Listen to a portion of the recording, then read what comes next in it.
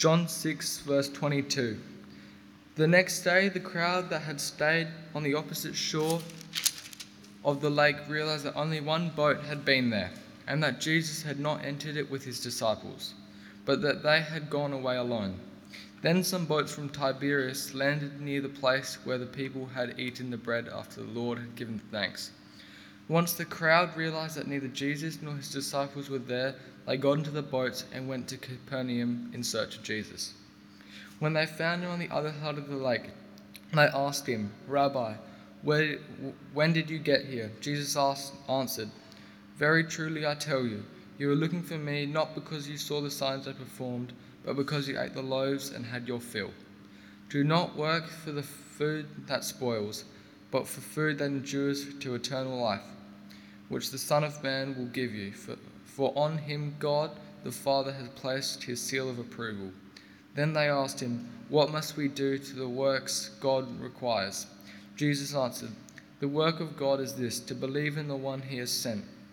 So they asked him, "What sign then will you give that we may see it and believe you? What will you do? Our ancestors ate the manna in the wilderness, as it is written, 'He gave them bread from heaven to eat,'" Jesus said to them. "Very truly I tell you, it is not Moses who has given you the bread from heaven, but it is my Father who gives you the true bread from heaven. From the bread of God is the bread that comes down from heaven and gives life to the world." "Sir," they said, "always give us this bread." Then Jesus declared, "I am the bread of life. Whoever comes to me will never go hungry, and whoever believes in me will never be thirsty. But I told you, you have seen me, and you do not believe. All those the Father gives me will come to me, and whoever comes to me I will never drive away.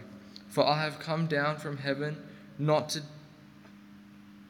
do my will, but to do the will of him who has sent me. And this is the will of him who sent me, that I shall lose none of those who has given me, but raise them up at the last day. For my Father's will is that everyone who looks to the Son and believes in him shall have eternal life, and I will raise them up at the last day." Very well read. Thank you for that. My name's Aaron, for those that don't know me. Thanks, Kelly. If you like a reference point, Susanna, who did the kids' talk, is my wife. I have 2 young kids, and one of them's sound asleep just in a little pram over there. Thank you for looking after her. I have a mate who I grew pretty close to at work, and he bought this country property. He was excited about retirement, building his dream home. He had massive water tanks, solar panels, batteries, animals, gardens, all those sorts of things that you dream of to be completely off-grid and in your dream property, I guess. Every shift he'd bring his iPad and he'd show me the progress that he was working on his house. His days off were spent from sunup to sundown, working on the property so he could retire early. That was his goal. A couple of years ago, we were sitting in the tea room chatting, but this time he didn't crack out his iPad. He said, "I got some bad news. I've been diagnosed with cancer." He started reading this book by Richard Dawkins, The God Delusion, and he wanted to find peace with his worldview. I gave him a transcript by John Lennox that I had found helpful. It was refuting Richard Dawkins, and it gave a really clear gospel message. I was able to sit with him in the tea room and just talk to him about my relationship with Jesus, and said if he would come to Jesus, he would have eternal life.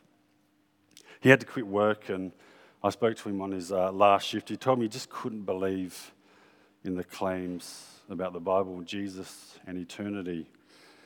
I saw him last Christmas. He came into the unit just to have a bit of a chat with a few of the consultants there, and he was looking really unwell. He was about to start another round of chemotherapy, and sure enough, out came his iPad. He wanted to show me the progress on his house and everything that he was getting ready to, finalised, and his plan on getting it all done. I share this story because Here's a man working so hard for something that's so temporal. And when given the opportunity of something of eternal worth, he rejects it. What a severe problem with humanity, a problem that can sustain unbelief, a problem that can pervasively affect everyone, including us here this morning.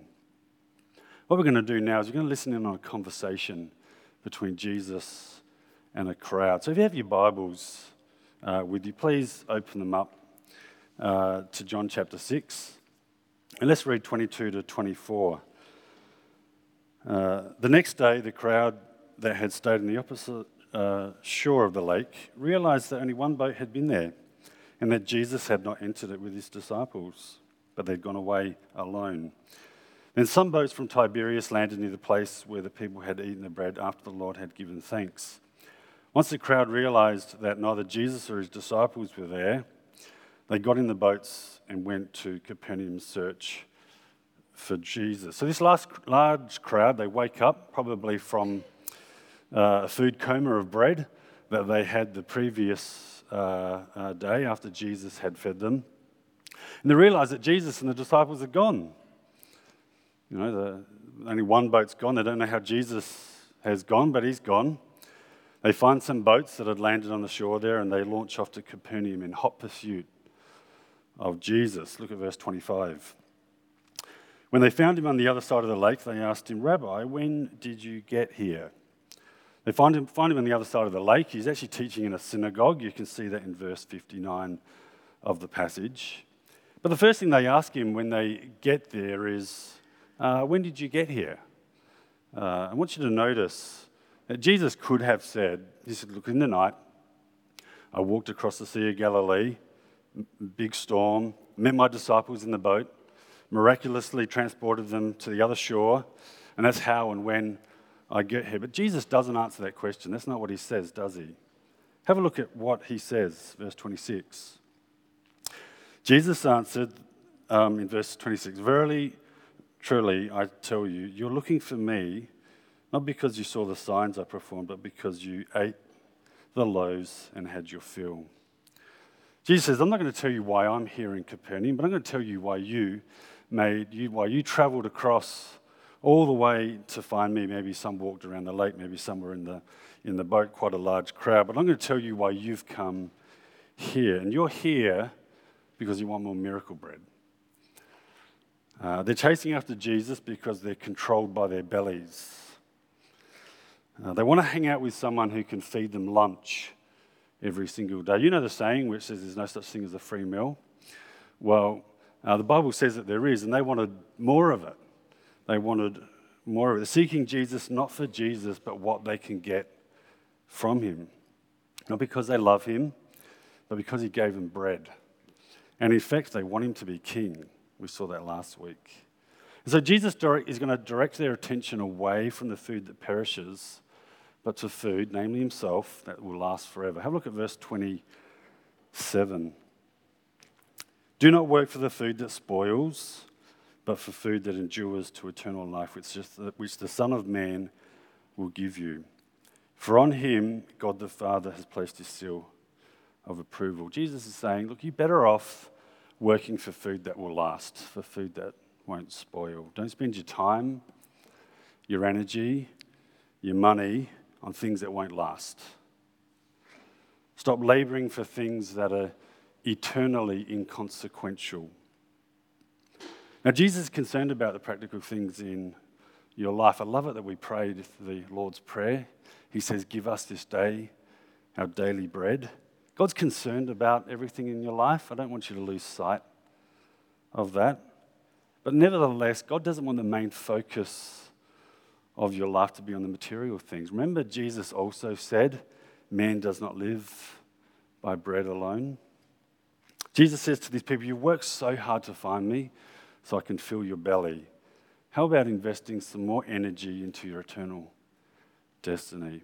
People are generally more attracted to the material things, aren't they? If I was to set up a couple tents over here and one said free food and money and the other one said eternal life, I'm pretty sure I know which one would attract the larger crowd, but this is how we're wired. We live in this material world. It's easy to live life concerned by the material. I think even us here on a Sunday morning, we've come here intentionally to meet with God, but it's so hard to stop our minds from wandering to other things, isn't it? Now, it's extremely commendable for anyone who's working hard at their job to earn money, to provide for their family, but your life is more than that. It's extremely honourable for anyone who's elbow deep in raising kids and changing nappies, dealing with everything around the house. But your life has a spiritual dimension that you should never lose sight of. This is a call for everyone to live for more than just the material things, but labour for the food that endures, that Jesus will give you. Now the crowd asks in verse 28, well then how do we get this food? How do we work for it? Have a look in verse 28. They asked him, what must we do to do the works God requires? And how does Jesus respond? Have a look at verse 29. Jesus answered, the work of God is this, to believe in the one he has sent. Notice they said works in 27, but Jesus doesn't say works, he says work. He said the work required for this eternal food is to believe in the one that God has sent. Believe in Jesus the Messiah. Jesus is giving them a way to satisfy every single hunger they will ever have by just believing in him. This is the gospel. This is salvation by grace alone. This is a free gift. We don't work for this. We just simply believe. We simply trust in him. Isn't this liberating? Maybe you've come here and thought that maybe God's primarily interested about your obedience to a checklist of rules. Well, it's not that. God wants a relationship of love and trust. He's concerned about obedience, but it's always secondary to your relationship of love and trust, which the Bible calls faith in Jesus. Having children of my own, I know what this is like. I don't want my kids to obey me just out of rigid obedience. I want them to follow me out of love and trust. But just when you think the crowd's getting genuine, they're asking something about faith and how can we follow God, they give one of the most heartbreaking responses. Have a look at verses 30 and 31. So they asked him, what sign then will you give that we may see it and believe you? What will you do? Our ancestors ate manna in the wilderness, as it is written, he gave them bread from heaven to eat. Now they'd just seen Jesus feed the 5,000. I mean, what more do they want? But this was another day. Their stomachs were not full anymore. They'd already seen Jesus cause the lame to walk, the blind to see, the deaf to hear. He raised the dead, cast out demons, but they want another sign. They want more evidence. I think Cam mentioned this last week, but don't think the reason people don't believe is due to a lack of evidence. It's a heart problem. In verse 31, they're essentially wanting to put Jesus to the test. They say, Moses gave us manna every single day. It wasn't just miracle bread one day, Jesus, but it was every day for 40 years. So they're essentially saying, Jesus, if you want us to see and believe, keep on doing your signs. Keep on feeding us bread. Can you beat what Moses has done for us? Your bread only fed us for one day, not 40 years. Come on, Jesus, do something more miraculous. By the way, not in today's sermon, but I love Jesus' response in verse 49 of this passage. He says, your ancestors ate this manna, but look where they are now. They're dead. You know. But despite their hardness of heart, Jesus gives them an amazing offer. I don't want you to miss this. Just behold Jesus for a minute. I want you to see his heart.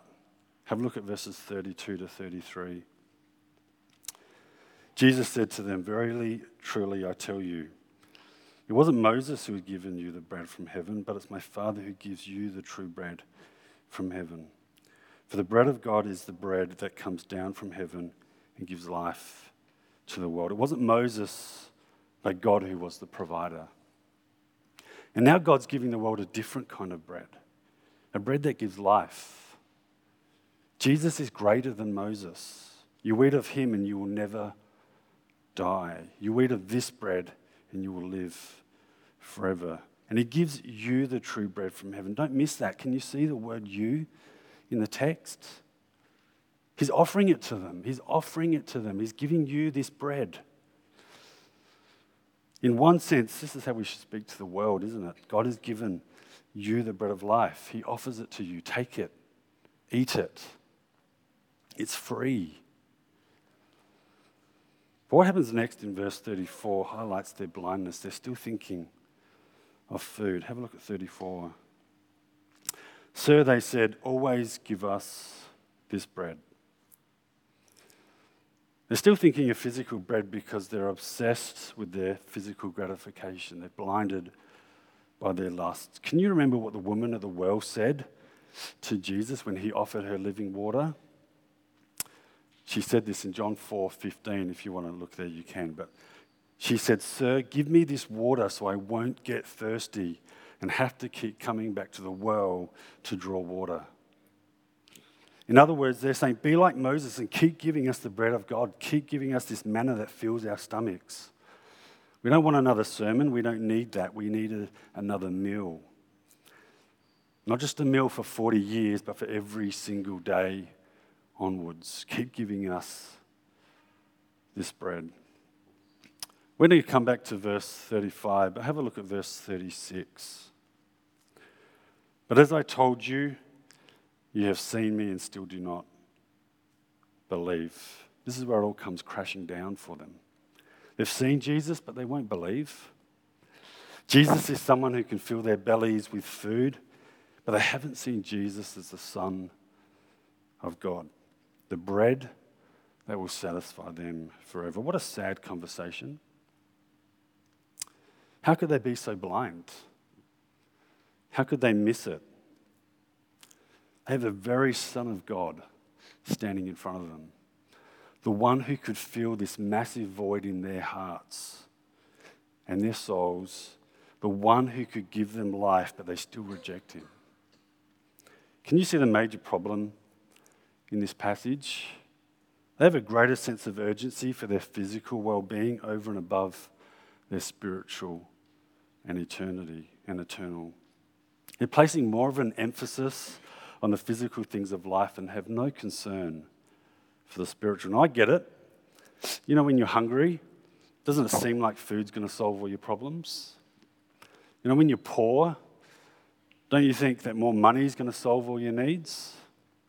When you're sick, don't you think being not sick is the solution? But you and I know it doesn't work like that.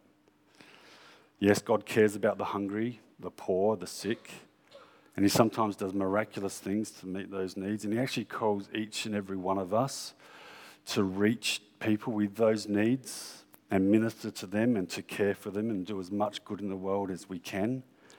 But nevertheless, we know someone can be full in their bellies, can have all the money in their bank account, can have a healthy body, and have an empty, tragic soul. Jesus didn't come to the earth to make people comfortable on the way to hell. Jesus came to the world not to give bread primarily, but to be bread. Jesus came to the world not to give bread primarily, but to be bread. What's really important in his life is not having all these things, but knowing and tasting the bread of life that perfectly satisfies every hunger. Let me ask you, how are you going in that pursuit? How are you going with that? The people in that passage just wanted bread, they were hungry. But they couldn't see their daily need for food, and feeling hunger was meant to point them to their greatest need, namely Jesus. And if we're honest, all of us know the daily battle. How many of us have gone through a day not skipping a meal, but forgetting to talk to God? It happens all the time if we're honest. All of us are often consumed with the physical needs of our lives and less about our need for God. All of us know what it's like, don't we? In this section of the chapter is going to highlight one of the reasons people walk away from God, and sadly many do. You can see that in verse 66. Don't let that be you. So what do we do? What's the solution? How do we escape from this. Have a look at verse 35. Jesus declared, I am the bread of life. Whoever comes to me will never go hungry, and whoever believes in me will never be thirsty. The solution is simply coming to Jesus, the great I am. In fact, one of the first I am statements. Nothing in this world will ever fully satisfy you. Food won't, drink won't, relationships won't, jobs won't, health won't, entertainment won't, the latest iPhone won't, a new car won't. Only Jesus can fully satisfy you. And Jesus says to them, and he says to us, I'm the bread that will satisfy you. You don't need to go anywhere else. Jesus promises to satisfy the deepest hungering and thirst of all human beings. And when he says you will never go hungry or thirsty, I don't think he means you won't wake up hungry or thirsty again. It means that we just know where to go to quench that thirst and that hunger. When you feel that hunger in your soul, we know where to go to meet that need. Whenever we feel hunger, thirst, loneliness, emptiness, it's there to remind us of our constant and daily need of Jesus. Your greatest need has nothing to do with your body, but it has to do with your soul. We were made to go to Jesus and find satisfaction for our souls daily. This is a daily thing. This is an ongoing thing. Coming to Jesus happens over and over and over and over and over again. So what might this look like? One simple thing to do is maybe intentionally pausing before each meal and genuinely coming to Jesus.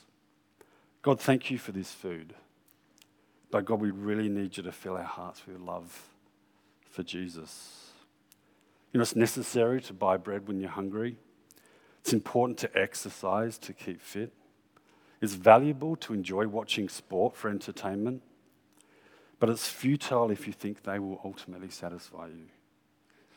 It's futile to be pursuing the physical over and above Jesus, the bread of life. And even if you don't feel it or appreciate it, Jesus is vital for our lives, more so than physical bread. Susanna often writes things as she meditates through passages, and she sent me this that she had written on this passage. And I want to quote her from it. It should be up on the screen if we can get it up. If not, yeah, there we go. It's a bit lengthy, but let me read it for you. There is a higher purpose to our physical needs than merely sustaining the life of our bodies for 80 or so years. They point us to our need for Him. There is no call to neglect our physical needs, rather that in the daily necessity of meeting these physical needs, we should find our daily dependence on Him, our daily deepening connection with Him, our daily growing hunger for Him. We need Him like we need water and more. We need Him like we need food and more. We need Him like we need air and more. We need Him like we need human attachment and more. So as we prepare the food we eat, we can live in the spiritual reality of feasting on Christ. As we attend to the health of our bodies, we can lean on Christ to heal our broken spirits. As we change nappies and bathe children, we turn continually to Christ for cleansing from our sin. As we lock our doors at night to keep our homes and families secure, we can ask Him to protect us from all evil. I think she's articulated that in a far greater way than I ever could have. It's finding ways daily to let the material and physical things of life drive us towards our need for God, the one who can provide and satisfy forever. It's still enjoying and pursuing the physical things that we need to live, but wanting more of Jesus, wanting more of Him. Keep pursuing Jesus. Keep fighting for joy in Him. Don't give up. And somehow through the power of God and in his perfect time, if you come to Jesus, he says he will satisfy. Do you believe that? If you believe in the things that he says he will provide for you and do for you, you won't be thirsty. He says that. Do you believe that? Keep coming, keep believing. Can you remember the story of Mary and Martha in Luke chapter 10? Martha's busy getting dinner sorted while Mary's sitting at Jesus' feet.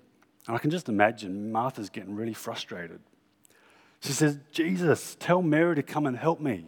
There's so much to get done here to prepare the food, etc. But Jesus responded, Mary has chosen what is better and eternal. You will eat tomorrow, but you'll be hungry. You'll eat today, but you'll be hungry tomorrow. But the spiritual investment of pursuing Jesus will last forever. Or of the words of the disciples in verse 68 of this passage. And they said, where else will we go? You have the words of eternal life. How are you going with your pursuit of Jesus? Have you found balance in your life? Where does Jesus sit in the scale of importance? Look at verse 37 to 40. All that the Father gives me will come to me, and whoever comes to me I will never drive away. For I have come down from heaven not to do my will, but to do the will of him who sent me. And this is the will of him who sent me, that I shall lose none of all those he has given me, but raise them up on the last day. For my Father's will is that everyone who looks to the Son and believes in him shall have eternal life, and I will raise him up on the last day. We don't have time to unpack these verses. There's so much in it, rich with deep truths. And hopefully, if Cam's preaching next week, he'll develop some of this. But here's just a couple points. Just imagine for a minute, this conversation's just hit a brick wall. The unbelief of the crowd seems hopeless, doesn't it? What else does Jesus have to say and do? I mean, is there any hope for these people? Is there any hope for those who are relentlessly trapped into chasing after physical fulfillment? They've missed their need for Jesus, despite all of the compelling evidence that Jesus has given. Is there any hope for them? You know, there's something so off in the human problem, with the human problem. There's something so wrong with us that we can't set ourselves right. And unless we're given to Jesus, verse 37, unless the Father draws us, we'll never come to Jesus. We'll never be liberated. But you know what's so encouraging about these verses? I don't want you to miss this. That in the midst of the mystery of the sovereignty of God in salvation, it's this: that whoever comes to Jesus, looks to Jesus, believes in Jesus, will never be driven away. Verse 37. Jesus will never lose you. Verse 39. You will be raised up on the last day. Verse 39. And you will have eternal life. Verse 40. And this is a certain thing because it's the will of God. You know, there's nothing more certain in this world than God's will, than God's sovereign will. Can you remember the purpose statement of this book? In John 20, 30 to 31, he says, these things are written that you may believe that Jesus is the Christ, the Son of God, and that by believing you may have life in his name. If you're just checking out who Jesus is, or maybe you've been a follower of Jesus for a long time, well, the call for all of us is exactly the same. Jesus said to them, I am the bread of life. Whoever comes to me will never hunger. Whoever believes in me shall never thirst. Lift your eyes upward.